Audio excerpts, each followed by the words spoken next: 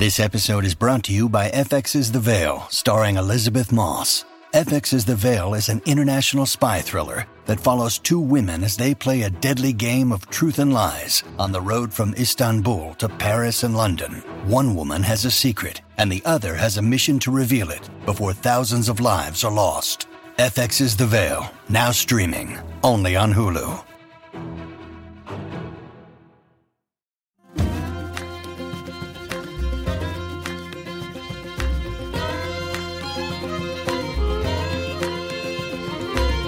Welcome to a special summer tour edition of Biscuits and Jam from Southern Living. I'm Sid Evans, editor-in-chief of Southern Living magazine. My very first guest for the new season is Amethyst Kia, a guitarist, banjo player, singer, and songwriter who recently appeared in For Love and Country, a documentary that explores the new generation of black artists who are transforming country music. Her Rounder Records debut, Wary and Strange, was nominated for the 2021 Album of the Year by Folk Alliance International. She was chosen by CMT for its Next Women of Country Class of 2022, and she was nominated for a Grammy for her song Black Myself, which you'll hear her sing later in this show. On today's episode, we talk to Amethyst about her Tennessee roots, her father's influence and support, losing her mother at age 17, and her experience as a black artist in country music. Amethyst Kia, welcome to Biscuits and Jam. Yeah, thanks for having me. Excited to be here. Excited to be here. I mean, virtually, I guess. Wherever here is. Yeah, wherever, exactly, yeah. Well, speaking of which, where am I reaching you right now? So I'm at home in Johnson City, Tennessee. I've lived here since 2006, but more recently, I've just been at home since December. Had some shows off and on, but just back at home, kind of focusing on writing. And actually, in a couple of days, going to go back out on the road for a couple of weeks to play some shows. So tell me a little bit about Johnson City. I talk to a lot of artists in Nashville, and I don't know a ton about Johnson City, but I do know it's not a whole lot like Nashville. It's very, very different. I've grown up in the mountains for all of my life, and it's an environment and a location that really speaks to me on a spiritual level. So all of East Tennessee, from Chattanooga up to Johnson City, is in the Appalachian Mountain chain, and I grew up in Chattanooga. I lived there the first 19 or 20 years of my life, and then I've spent the latter part of my life in Johnson City. It's a small college town. East Tennessee State University's here, so I went to college.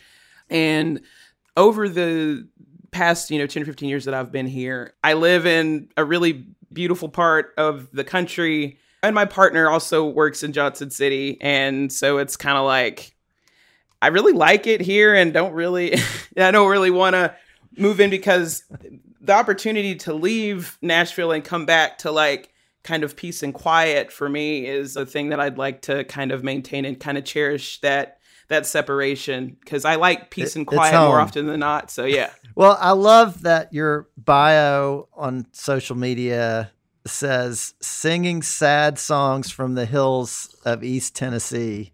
And I love that your music is so rooted in a specific place. Have you always felt this kind of strong, soulful connection to East Tennessee? No, not always. I would say that connection for me didn't really happen until I started going to East Tennessee State University and I started studying bluegrass, old time, and country music. And it's befitting that a school environment would be the way that I would make that connection, because the way that I can relate to and process information is if it's in a very kind of structured situation, and it's hard to focus on something if I'm not truly emotionally or spiritually invested in it, which has been a challenging way to do things. But when I do find the thing that I can hyper focus on and be passionate about, it's definitely worth it. But up until going to college, I didn't have a great self-image of myself. I developed some pretty bad social anxiety. And so music and writing and art was my way of being able to channel my expression. It was my best way to connect with people. So it kind of left me feeling a little bit kind of discombobulated and not really having a strong sense of place and a real understanding of my roots and where I come from and what's my legacy and offering to myself and to the world. How do I see myself as part of a community when the way my brain is wired, it's wired in such specific things. And I'm also trying to protect myself from fear of rejection and abandonment and all of these things. So there was just a lot that I was kind of contending with, finding that sense of self and identity. And I think with studying traditional music and having a natural curiosity to just learn things, it brought me to this place where I realized my love and passion for art and for music and for songwriting, there's a longstanding history and legacy of that as a Southern person, as a Black person, as a queer person, all of the things that make up part of who I am. There are legacies and histories that all connect and that I'm inevitably a part of. I wish somebody had told me that there was a school of bluegrass, old time and country music when I was looking at colleges. That's the coolest thing I've ever heard of. Was there a teacher there who really made a big impact on you? Yeah, there were a few professors that really kind of helped continue to foster my interest in the music. I would say the first person that I met leading into, pursuing it in college is a guy named Jack Tottle. He's the founder of the Bluegrass Old Time Country Music Studies, and he was teaching a group bluegrass guitar class.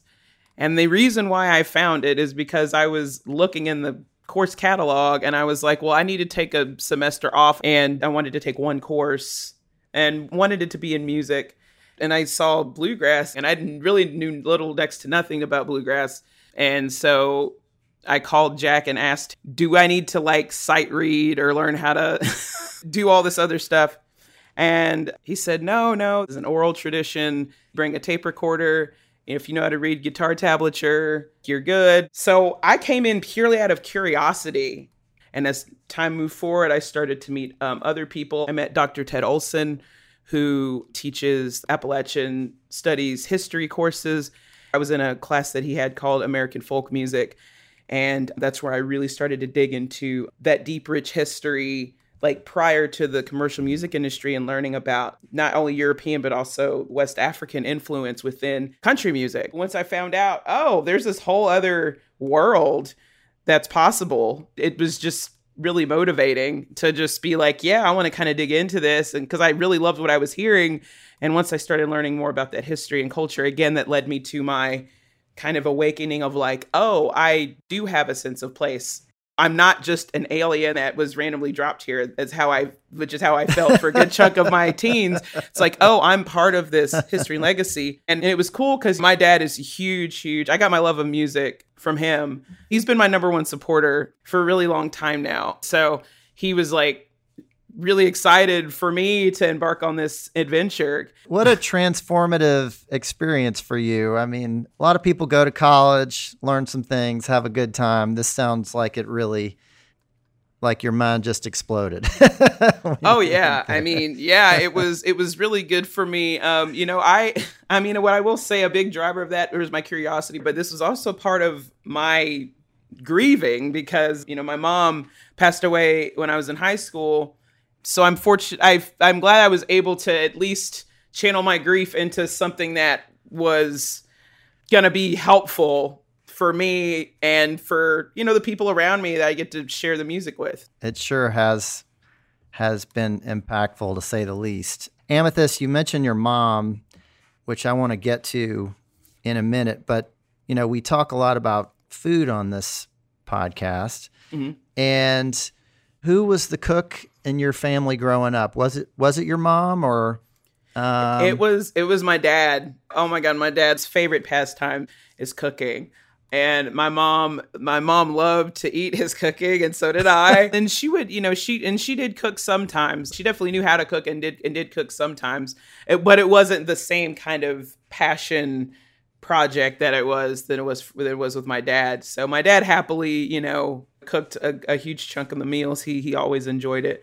And, he got inspired to cook from his mother, who cooked a lot of what we would consider like Southern style cooking, you know, collard greens, creamed corn, you know, baked beans, barbecue, like all that stuff. But what he did that a little bit differently is, as he decided he wanted to, you know, pursue cooking, and one of the things that he did, he got really interested in nutrition.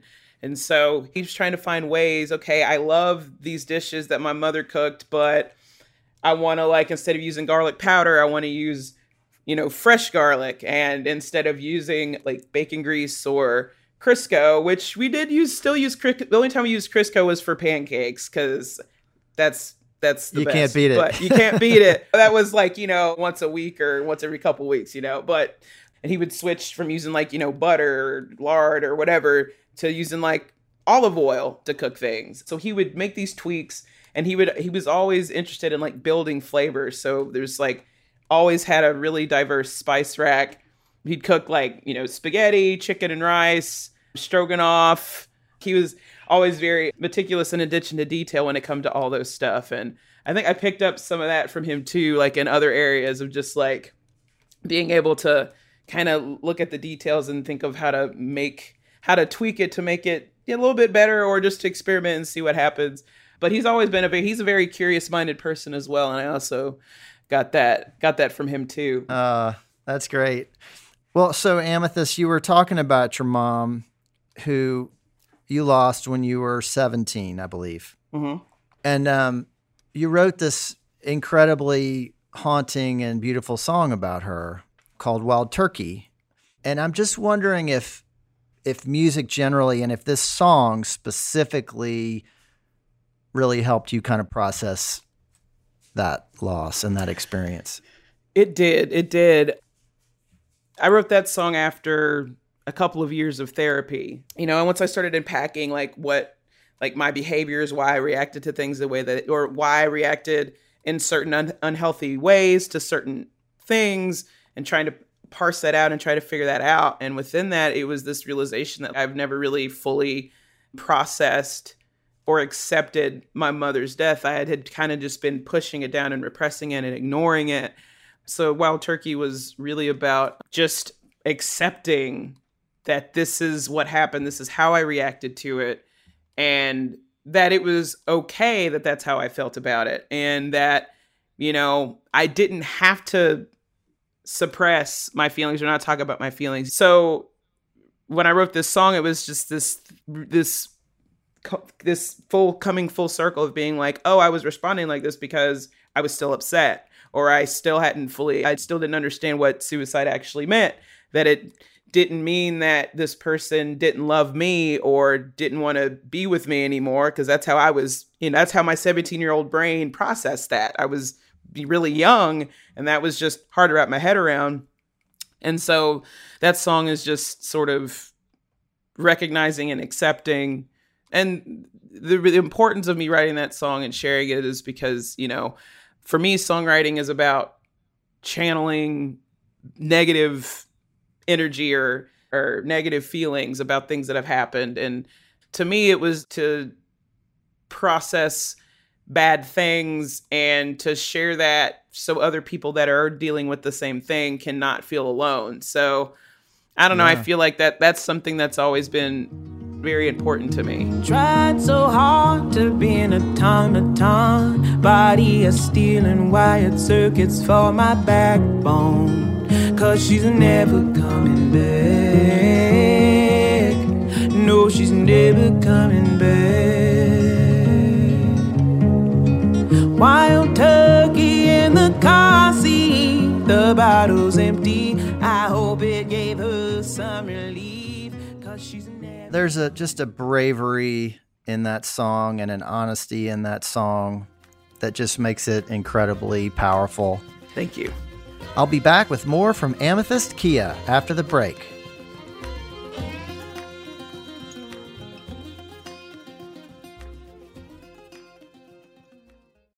When you need need mealtime inspiration, it's worth shopping Kroger, where you'll find over 30,000 mouth-watering choices that excite your inner foodie. And no matter what tasty choice you make, you'll enjoy our everyday low prices, plus extra ways to save, like digital coupons worth over $600 each week. You can also save up to $1 off per gallon at the pump with fuel points. More savings and more inspiring flavors make shopping Kroger worth it every time. Kroger, fresh for everyone. Fuel restrictions apply. This episode is brought to you by Bumble. So, you want to find someone you're compatible with, specifically someone who's ready for a serious connection, totally open to having kids in the future, is a tall, rock-climbing Libra, and loves rom-coms with vegan pizzas on Tuesdays just as much as you do. Bumble knows that you know exactly what's right for you. So whatever it is you're looking for, Bumble's features can help you find it. Date now on Bumble.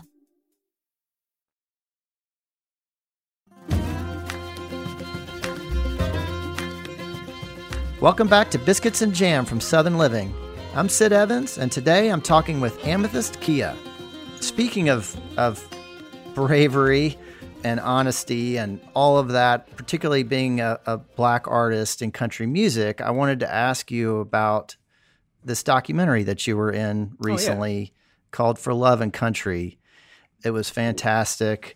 You're featured in it, and it's all about Black artists who are really transforming country music and kind of forging a new path. And I'm just curious, what was that experience like for you being a part of that? I mean, it was really great to be one of the voices considered for this particular aspect of country music history, American music history, really.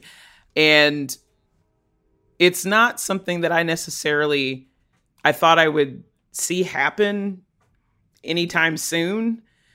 But I think with this documentary, for me, being able to see it, and what I feel like this documentary is doing is it's answering that question, how'd you get into bluegrass or how'd you get into country? But on so many levels. I mean, you've got older people in the documentary who were around for the worst. I guess you could say for the worst of it. The fact that Charley Pride was the only Black artist allowed to be a star, if you will, in country.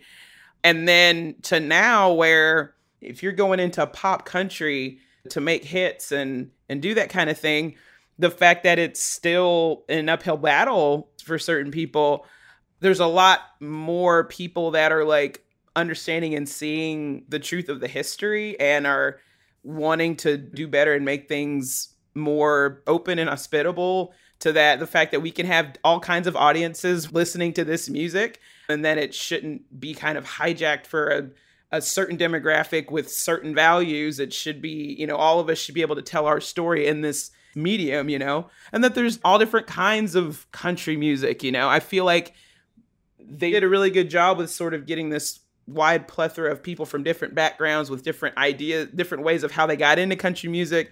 All of us have a different story, but at the end of the day, our skin color is sort of been seen as this deal breaker historically. And also, I wasn't in the pop world, in like the big music industry world. Personally, I don't care about having a number one hit. I don't care about being a platinum selling artist.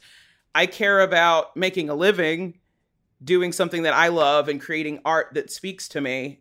Obviously, I've been nominated for awards with the Grammy and with Americana Music Awards. I mean, and, won the Folk Alliance Song of the Year Award. And I'm not saying that it's not important. It's just that for me, focusing on what I enjoy doing and finding people that support that, regardless of what their sexual orientation or their race or gender are, and really creating a community of people that want to hear good music. What I define as success is just, making a living, playing music with people that love and support what I do, work with people that feel the same, have close friendships and close family that exert that same thing. I've just been doing a lot of that reevaluating of things, and to not get so caught up in like grabbing the attention of people and just focus on like the music and whatever comes out of that when it is time to post something. And if I'm proud of it and I love it, then if someone doesn't like it, they enough. don't, yeah. So that's enough. Yeah. Amethyst, speaking of awards and nominations, you were nominated for a Grammy with Our Native Daughters, which is this wonderful kind of super group with Rhiannon Giddens and others. And it was for a song called Black Myself, which is this incredibly powerful, incredibly soulful, and it sounds like an incredibly personal song. I'm just wondering if you can take me back to the moment that you wrote that song. Where were you when you sat down and you wrote that song and that really kind of came to you? Well, the headspace I was in at that point, we were, I guess, a couple of weeks in of writing and recording.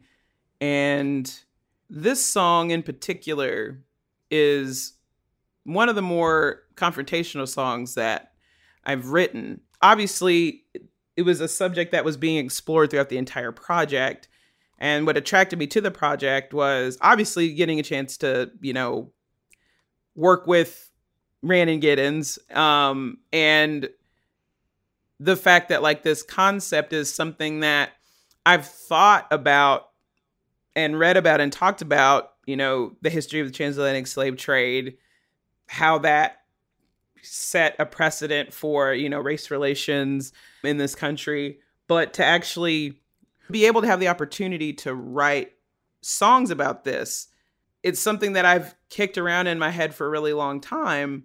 And I think a big part of my reluctance was the fact that I could possibly lose fans, because I was still building up a fan base. So I was doing my best to let kind of music be a uniting force and not wanting to write anything that could possibly be used against me, But once I got in the room with Layla McCullough and Allison Russell and Rhiannon Giddens, and we started writing songs and started talking about the different like slave narratives we were reading and the things that we were looking at in the African American Museum Archive from DC, I kind of developed this sense of courage.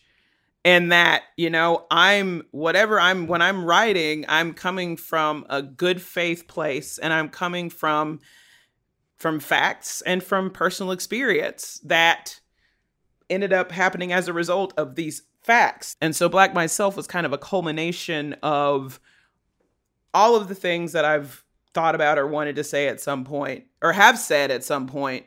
But instead of just saying it to people that I know, I'm now like, okay, this isn't a song, and now everybody's going to hear it. And I came to that conclusion where I'm just like, there have been people before me that have written songs, spoken out loud, and their circumstances and how they were treated were above and beyond anything that I could ever imagine happening in my own life. So if the worst thing that happens, I write a song and some people don't want to listen to me anymore because they've taken this song and they've internalized it as a personal attack against them.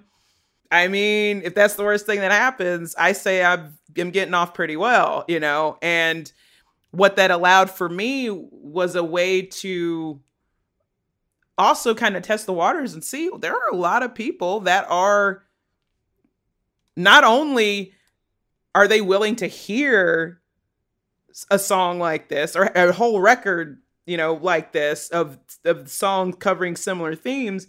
Not only are they willing to listen, they're also willing to sing the song. And I'm talking about white people when I say they. I've met people of, obviously all different races at my shows and at Our Native Daughters shows and stuff like that. But the majority of our audience is white because that's the majority of the demographic with American roots music.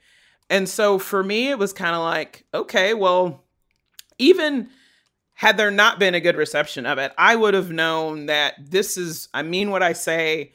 I'm not trying to manipulate anybody or create a situation. I'm simply speaking on things that have happened, and, and then also my hope for the future, and the fact that as time's gone on, it has gotten better over the span of time. And so to recognize the atrocious past transgressions, but then also recognize that, while there's still some things that need to be worked on, I also love and appreciate the fact that because of the people before me, I'm able to have a life that a lot of people dreamed of, and so there's, paying homage to the ancestors, I think is important for any of us to do in our lives, to pay homage to the people before us that have given us the opportunity that we have, if we're in a good spot,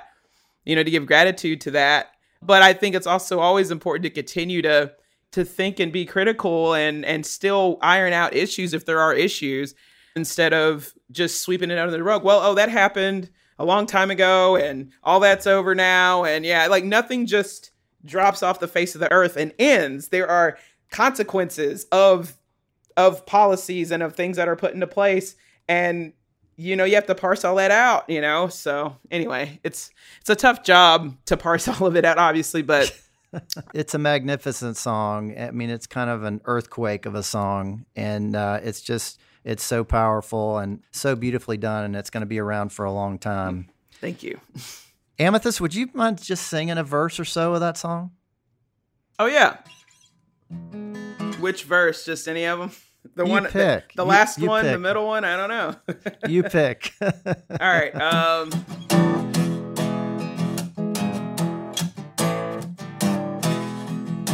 I don't creep around, stand proud and free, 'cause I'm black myself. I go anywhere that I wanna go, 'cause I'm black myself. And I'm surrounded by many loving arms, 'cause I'm black myself. And I'll stand my ground and smile in your face, 'cause I'm black myself. I wash away the blood and tears. I've been born brand new. There's no more workhorses, but still some work to do, yeah. 'Cause I'm black myself. Oh, 'cause I'm black myself. 'Cause I'm black myself, black myself, black myself, black myself, black myself, black myself, black myself. 'Cause I'm black myself.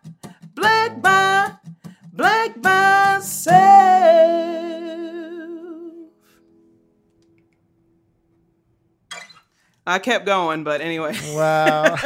I was feeling the moment. So anyway, yeah. Oh, man. Wow. What a song and what a refrain. You must get so much of a reaction from the crowd and from your fans to that song. I mean, I have to say it's been incredibly humbling. That song really connected with a lot of people. And one thing that white people ask me, is it okay if they sing this song? And I think it's because they're concerned with, I guess, culturally appropriating or Yeah. this isn't my experience. Is it okay if I sing? And obviously when it comes to race, it is a very, very hot topic with a lot of contention that can be surrounded around it. And so I understand why someone would be hesitant, I do know there are people that are like, well, this ain't got nothing to do with me because it's talking about black people. And that attitude's out there too. And, everybody's entitled to their opinion, of course. But the way that I look at it is there's lots of songs that I like too, and that I sing that the experience didn't happen to me. The Coal Miner's Daughter, Loretta Lynn, is a great example of an amazing song. There's a lot of people, myself included, that didn't grow up in a coal mining town. So, but it's a great song. And so And again, I know that the word Black plays a huge role in why people make an exception for that.